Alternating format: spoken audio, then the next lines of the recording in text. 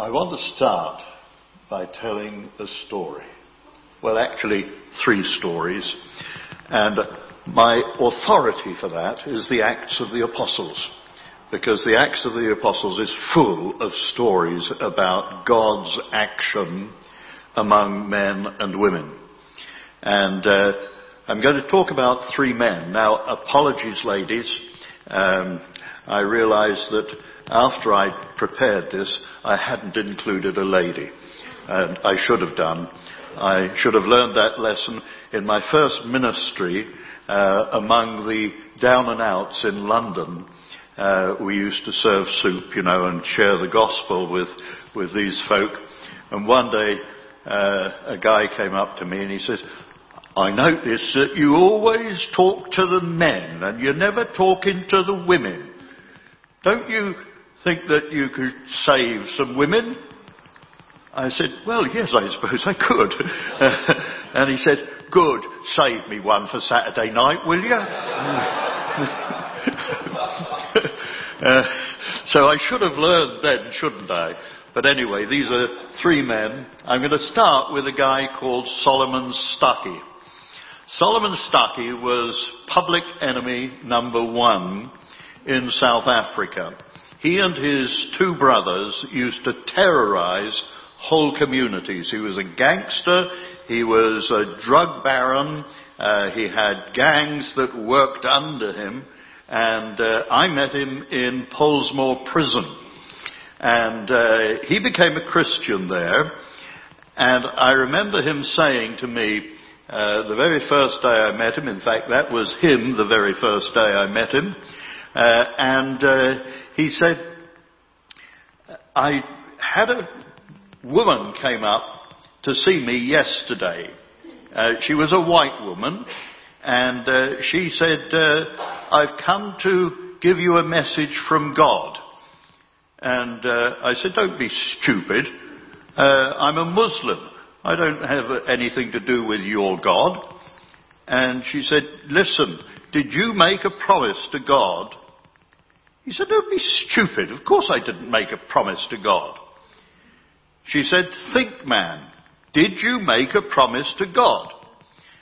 And he said, "Years and years ago, I said if I had a wife and a house and a family, at that point I would serve him, but that's long ago." And she said, "Well, God has come to collect." And that started a mission within that one heart.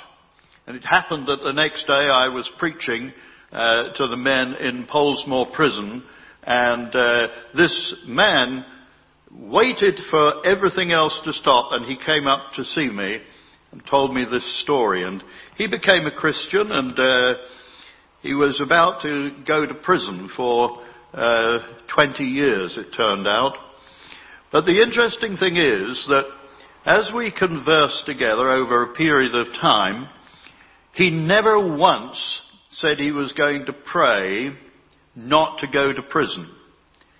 He said, "I've received so much that I want to be in prison to share with the other men." And for 20 years he did that.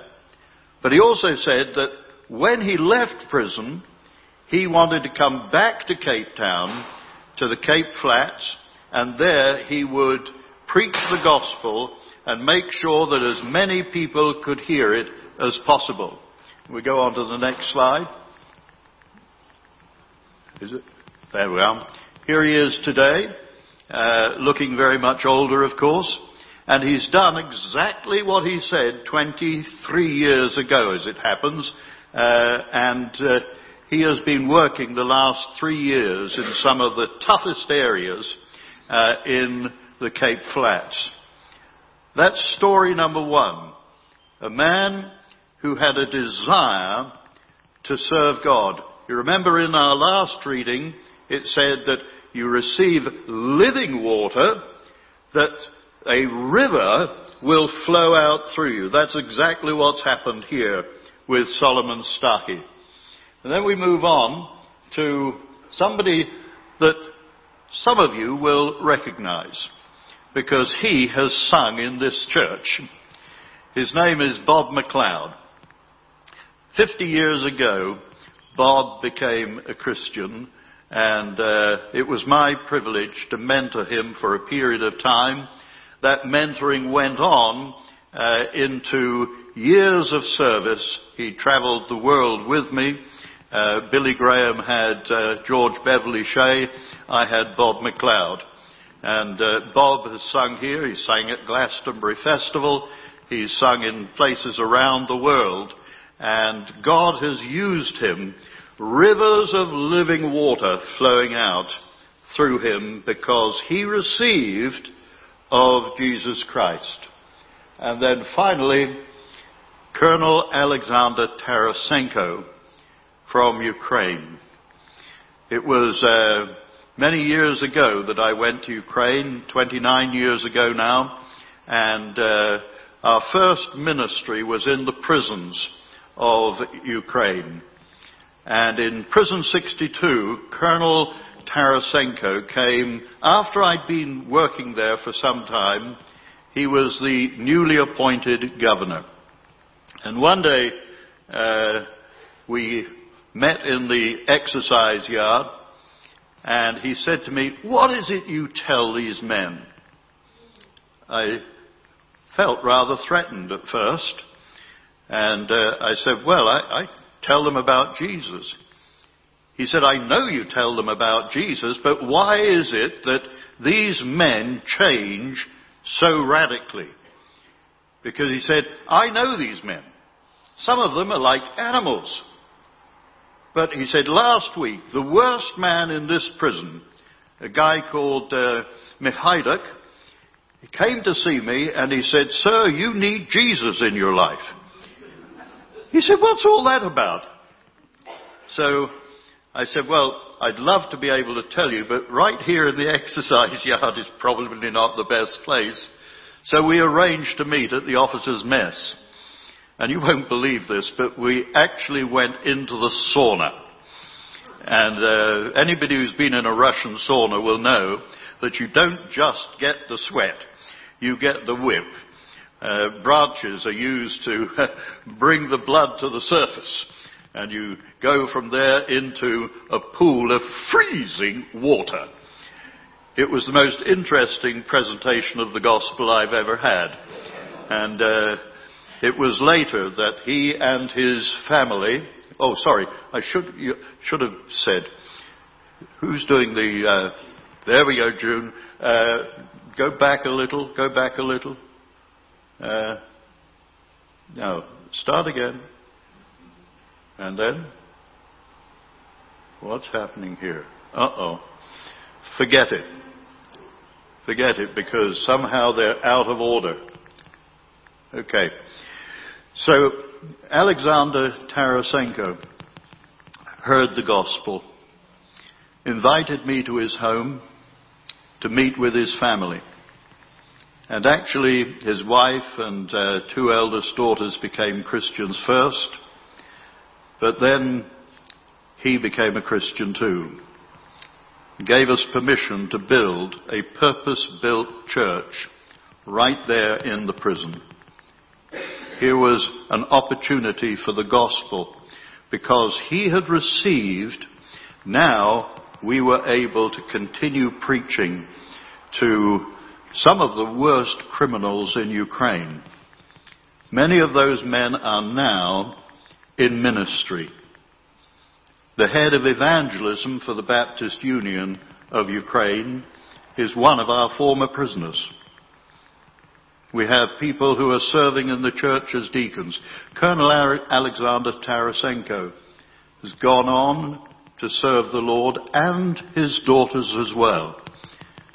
So you see, when Jesus says, "Let him who is thirsty come to me and drink, and you will become streams of living water flowing out to the world," that is the process that God intends. It is that you receive and then you become part of the meeting the needs of others. If we look at this particular slide, that is the Hoover Dam in America. You'll see that it is, all the white area should actually be underwater.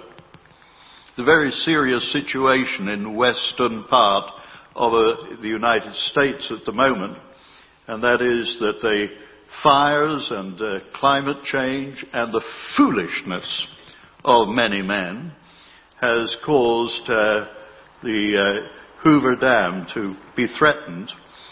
That is also a hydroelectric dam, and even that, the electricity is now being threatened. The other, have you got the other, water? No, there's one before that. Before that. No, okay. Really is out of order. Sorry about that. That's the penalty for trying to send things through email. Anyway, the fact of the matter is that there's an even larger dam than that in South America. It's called the Itaipu Dam in the Paraná River. It is 18 times the size of the Hoover Dam, and that is drying up as well. It's a very serious situation. And when people are praying for 3 years, and it's expected that next year will be the same, the 4th year, praying for rain, already people are dying of thirst. And I'm told that that's the worst possible way to die. There's an even greater tragedy than that. There are churches, there are people spiritually dying of thirst. There are many reasons that people are spiritually thirsty. It's very interesting to me. I'd never spotted it before, but in our reading from Exodus 17, it says the people set out from the desert of sin. Did you catch that? I'd never seen it before. The desert of sin. Boy, that is a desert, isn't it? When your life is consumed with sin, maybe there's a habit. I've known certainly that in my own life. And I'm sure that there are some of you here who know that as an experience. The desert of sin. And God speaks into that situation. God said to Moses, "Take your staff and strike the rock." That rock which the Apostle Paul later calls Christ. It is the spiritual corollary of that which is physical. That the thirsty need water. And right the way through the Old Testament, and right the way to the woman at the well, and right the way to when Jesus spoke at the Feast of Tabernacles that we read about in Leviticus,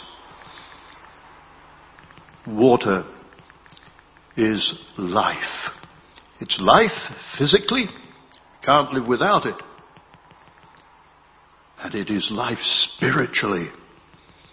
For without Christ, there is no life. It was a very interesting thing that happened at the Feast of Tabernacles. Every day of the 8 days of the festival, a priest would go out through the water gate of the city to the pool of Siloam. He would take a golden pitcher and fill the pitcher with water and come back through the water gate and then pour the water over the altar. And that was a symbolism to be reminded. The people of Israel needed that reminder for 7 days that God provided the water in the desert. And then on the 8th day, the priest would go through the water gate And he'd come back with the pitcher and hold it over the altar and pour. But nothing came out. And it was to remind the people what would have happened if God had not said to Moses, strike the rock. And at that point, the scripture says that Jesus shouted with a loud voice so that everybody could hear, come to me, the living water. Wow, what a symbolism. Do you know, if Jesus were here this morning, he would do the same. But he's not. And so I must do it if I am to honor him. He is the living water. Without him, you are already dead. He that believes and receives will become a river of water going into the world. I love the testimony of James. There are people that are like him who once put their faith in Christ but are now in a far country. That too is an experience in the Old Testament. Psalm 42. There were people in exile, far from Jerusalem, far from God, among a foreign people with foreign gods. Many of them, like Daniel, had their names changed to include the name of the foreign god, and some of them mixed. I wonder what foreign gods may have taken you from Jesus. Maybe you're in a far country, just like James was.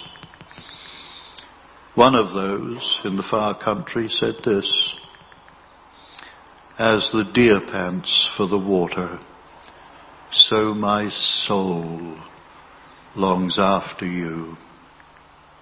Is that where you are today? My soul longs for that spiritual life that I once enjoyed. You too can come to him. You who are thirsty, come drink. Come buy without price. What a wonderful, wonderful picture that is. I love the idea of going into a shop with no money and buying everything I wanted without money. What does it mean? It was simply a prophecy. It was a prophecy of what the Apostle Paul would explain, that it is by faith that we are saved. That not of ourselves, it's a gift from God. Not because of works, so that no one can boast. Come to him who is the life. If you are in that situation this morning, I would give you a very simple invitation. Come to Jesus. I have a little booklet. It's called Just Grace. I wrote it 40 years ago, but it still does the work that God intended it to do then. It explains how you can become a Christian and how you can stay in Christ. I'd love you to have one. Would you come and see me after the service? If you do this for me, just write your name. That's all I need, because I'd love to pray for you. Just come and ask for one. Later on, if you want one of these to give to a friend who's not here today, well, why not? Come and ask for one. They don't cost anything. Just like the gospel, they're free. We're going to sing a hymn. It's a hymn I love. Rock of Ages, cleft for me, let me hide myself in thee. It's a beautiful verse that says, nothing in my hand I bring, simply to thy cross I cling. When we come to that, just imagine in your mind, when you say nothing in my hand I bring, I'm going to challenge you this morning to change that and picture yourself coming to Jesus with a cup. Because he said that he's the living water. Let him who is thirsty come to me. Come with a cup. And just say a simple prayer. Lord, fill my cup.